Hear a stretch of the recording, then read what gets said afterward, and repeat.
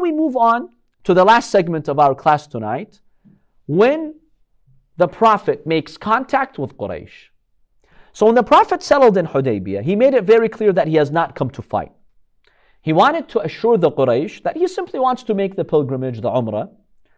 So it has been reported that the Prophet said, if Quraysh demand from me today something which strengthens the ties of kinship, brings us closer to the Meccans, I will give it to them, and I shall adopt a conciliatory attitude. In other words, despite what the Quraysh have done, and they've killed so many innocent Muslims, I am willing to make peace with them. The Prophet is now sending a positive signal to Quraysh. I'm not here to fight. So after that, a group of people from Mecca, they come to meet the Prophet. They were a group of men from the tribe of Khuza'a, led by a man called Budayl ibn Warqa. It seems from various reports that these people were somewhat loyal to the Prophet, and they would sometimes bring him news from the Meccans. Now, were they Muslim or not? It's not clear. Maybe they were Muslims secretly, maybe not, but they respected the Prophet. Budayl, the leader of this delegation, said to the Prophet, the Meccans have mobilized people and they are prepared to block you from entering Mecca. I'll be honest with you. They're willing to go to war with you to stop you, so they're not going to welcome you. The Prophet said to Budayl, but we have not come to fight anyone. We want to circulate around the Kaaba. If someone fights us, sure, we'll defend ourselves. But that's not our intent. Then the Prophet tells Budayl, the Quraysh has suffered from fighting. They fought so much. Aren't they tired of fighting? And if they wish, I'll make a truce with them.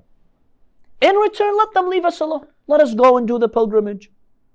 I am willing to make peace with Quraysh, despite what they've done. Budayl and his men said, we understand what you have said. So they returned to Mecca, and they wanted to inform the Quraysh of their conversation with the Prophet. But Budayl realized that the Quraysh were not interested in asking him about the Prophet. You know, sometimes you go on a delegation, you come back, the first thing the people ask you, hey, what's up? What happened? Give us the news.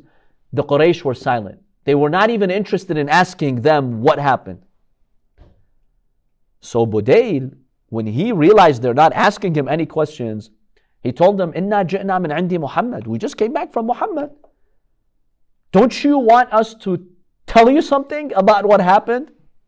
So Akrama, the son of Abu Jahl, this evil pagan, Al-Hakam ibn Abi al-As, another evil pagan, they said, no, we're not interested. Don't bother. But if you like, go and tell Muhammad, he is not welcome to enter Mecca this year. If he tries, we will fight him. That's our message. One of the people there from the Mushrikeen, his name was Urwa ibn Mas'ud. He spoke. He told them, look guys, why don't you listen to Budayl? Let's hear what he has to say. If what he has to say makes sense, accept it. If it doesn't, reject it. Let the guy speak. Let him tell you what he said with the Prophet. They said, okay, fine. Say what you want to say. Budayl said very clearly, Muhammad has not come to fight. He simply wants to observe the pilgrimage with his companions. And I was able to verify that with the Prophet. The Quraysh said, no, we doubt his intentions. We doubt the Muslims. Let's send another messenger to verify this for us, that the Prophet is not here to fight. So one of the people they sent is a man by the name of Hulays ibn Alqamah. He was the chief archer of Arabia, a very skilled archer, shoots arrows. Now, he came to see the Prophet, but he didn't actually end up meeting the Prophet. He saw the Prophet from a distance. Now, before he came, the Prophet said, this man, Hulays, he belongs to a pure and pious tribe, meaning a good, decent tribe. Sacrifice the camels before him so that he can be assured we're not here to fight. And that our only objective is to do the pilgrimage. Hulays saw 70 camels which were so hungry that they were eating the wool of one another. He returned from that spot and did not even need to meet to meet the Prophet according to Ibn Ishaq. Why? Hulay saw the following. He saw the camels with items hanging around their neck. This is called qala'id. When you want to dedicate a sheep or a camel for the Hajj, and you're bringing the sheep with you in Hajj al-Qiran, you put a sign around the neck. You hang an item around their neck. This means I'm here to do the pilgrimage. I'm here to sacrifice the animal. And then he saw the camels eating each other's wool. So they were very hungry. These are all indications you're not here to fight. Because if you're here to fight, you bring strong camels, you feed them well, you're ready to go. You don't put these items around their neck. That means they're not even prepared to fight. They're not in a state to fight. And then he also notices, Hulais, that the people were dusty in their ihram. Like, no, you don't look like fighters. That's not how you come to war. So he yelled. He went back to Mecca and he said, Subhanallah, you should not block these people from coming to the Kaaba. How is it that all these tribes like Kinda, Humayr and others, they're allowed to come to the Kaaba, and the children of Abdul Muttalib, the leader of Bani Hashim, who was a very respected figure amongst us, they're not allowed to come and do the pilgrimage? That's not fair. Allah is not happy with us for doing this. They're just coming to do the pilgrimage. So the Prophet, when he heard that, from a distance, he affirmed. He said, yes, exactly, we're not here to fight. So he goes back, when he enters Mecca and he sees the Quraysh, he tells them, Hulais tells them, look, I know I'm your ally, but that's not what I signed up for. You don't have the right to block Muhammad from doing the pilgrimage. And I'm making an oath. If you will block him, I'll turn against you and I'll fight you. He now begins to threaten Quraysh because he saw the Prophet coming peacefully. Now the Quraysh, they were disturbed by the words of Hulais, but they don't want him to oppose them and mobilize their men. They told him, look, calm down, calm down. We'll figure out a solution. In other words, don't get involved. Let us handle it. Then the elites of Quraysh, such as Ikramah and others, they insisted on their position. No, Muhammad is not welcome. We're not going to let him enter. Urwa, there was a suggestion that now he goes and verifies the news with the Prophet. Because it seems like the Quraysh, they were still not convinced. No, we still doubt all these reports. Now, it seems that Urwa in the beginning, he was hesitant to go because he knows that the Quraysh are going to reject him just like they rejected the previous messengers. So what's the point? So Urwa, what does he tell the Meccans? He tells them, do you trust me? He said, yes, we trust you. Don't you admit that I have supported you in the past and I have sacrificed everything for you? They said, yes, we admit. He said, look, I'm going to be sincere with you and give you the best advice. Budayl, when he came after meeting the Prophet, he came with a great offer. No sound person would reject this offer. Meaning you can't rush to accuse the Prophet that he's coming here to fight. We have to verify why he's here. So send me Urwa, whom you guys trust, to verify that with the Prophet. I will act for your interests and come back. Quraysh said, okay, we'll accept you as the arbitrator. Urwa, who's a pagan, he comes to meet the Prophet.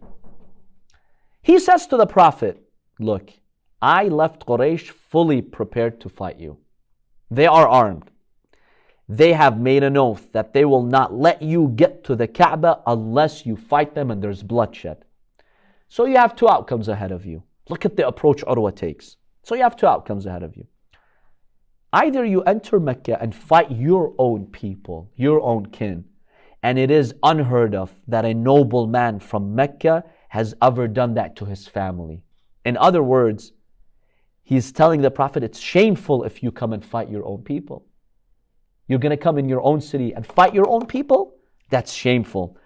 Who fights his own people? Nobody has done that before you. Now, unfortunately, it slipped his mind, Urwa, that it was the Quraysh treating the Prophet in a shameful way. Who does that to his own people too? So that's the first option, and I'm sure you're not going to do that because you're a decent man. Or the other option, your companions will betray you and abandon you. I swear I don't see any prominent people with you. I see people who are low, awbash. They come from low tribes. Hence they can easily flee. That's what awbash means. There's nothing that unites them. Now he forgot that the strongest uniter is iman and faith. Then he said, I don't know them and I don't know their tribes. It seemed maybe their faces were covered. So he couldn't really know who they are. And then he says to the Prophet, they will betray you. If you meet your Quraysh, believe me, your people will surrender you and you'll be taken as a captive by Quraysh. What was Urwa trying to do here? He wanted to scare the Prophet and Muslims. Don't think of going there. These are your men? These are your men. They're not going to defend you. They're going to surrender you. So Urwa was trying to come up with a creative strategy to convince the Prophet not to come to Mecca. Because he knows the arrogant Quraysh are not going to let him in. He knows if the Prophet enters Mecca, there's going to be war. He knew that. So he's like, let me demoralize Muhammad and his... Urwa knew the Prophet was a decent man. He knew that. But it's like, let me demoralize him so we just avoid this. This was his strategy. So Urwa used all the arts of his diplomacy in his speech. He tried to prove the strength of Quraysh, to weaken the morale of the Prophet. He even tried to degrade the Prophet and the Muslims, all with the intention of stopping them, and so they would go back. Now, there are some claims that Mughira ibn Shu'bah,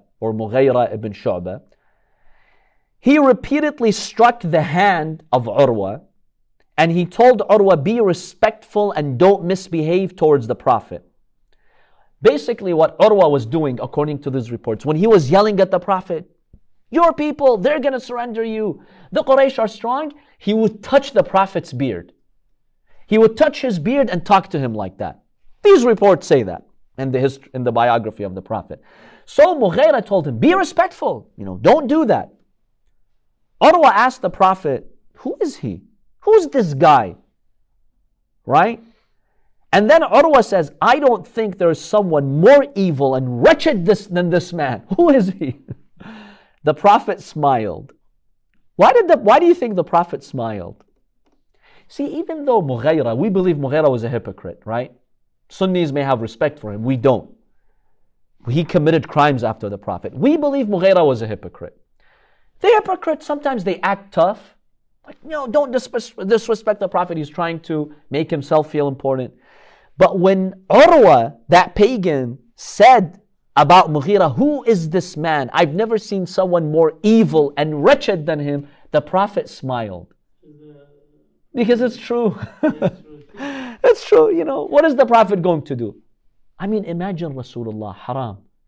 When he says no Prophet has been hurt, as on one side you have a mushrik, on one side you have a munafiq. You're between a mushrik and a munafiq. Like, what do? You can't call out Mughira because he's acting like he's supporting you. So, you have to go with the outside appearance. But then the Prophet knows that Mughira is evil. And so what Urwa said is true, so the Prophet just smiles. He doesn't say anything. The Prophet tells Urwa, you didn't recognize him? This is your nephew, Mughira ibn Shu'bah. He's your nephew. Apparently, maybe he had his face covered, so he didn't recognize him. Urwa was very displeased. He told his nephew, oh, you cunning person, I purchased your honor yesterday. How? What happened? Mughira had killed 13 people from the tribe of Thaqif. This is before he became Muslim. This is a short time before embracing Islam. And so his uncle had to pay the diya, the blood money. So he tells him, just yesterday you killed 13 people from the tribe of Thaqif. And I am the poor one who had to pay the diya, the blood money on your behalf. And in order to prevent, the flames of war that you started amongst the families of Thaqif. Now you're here.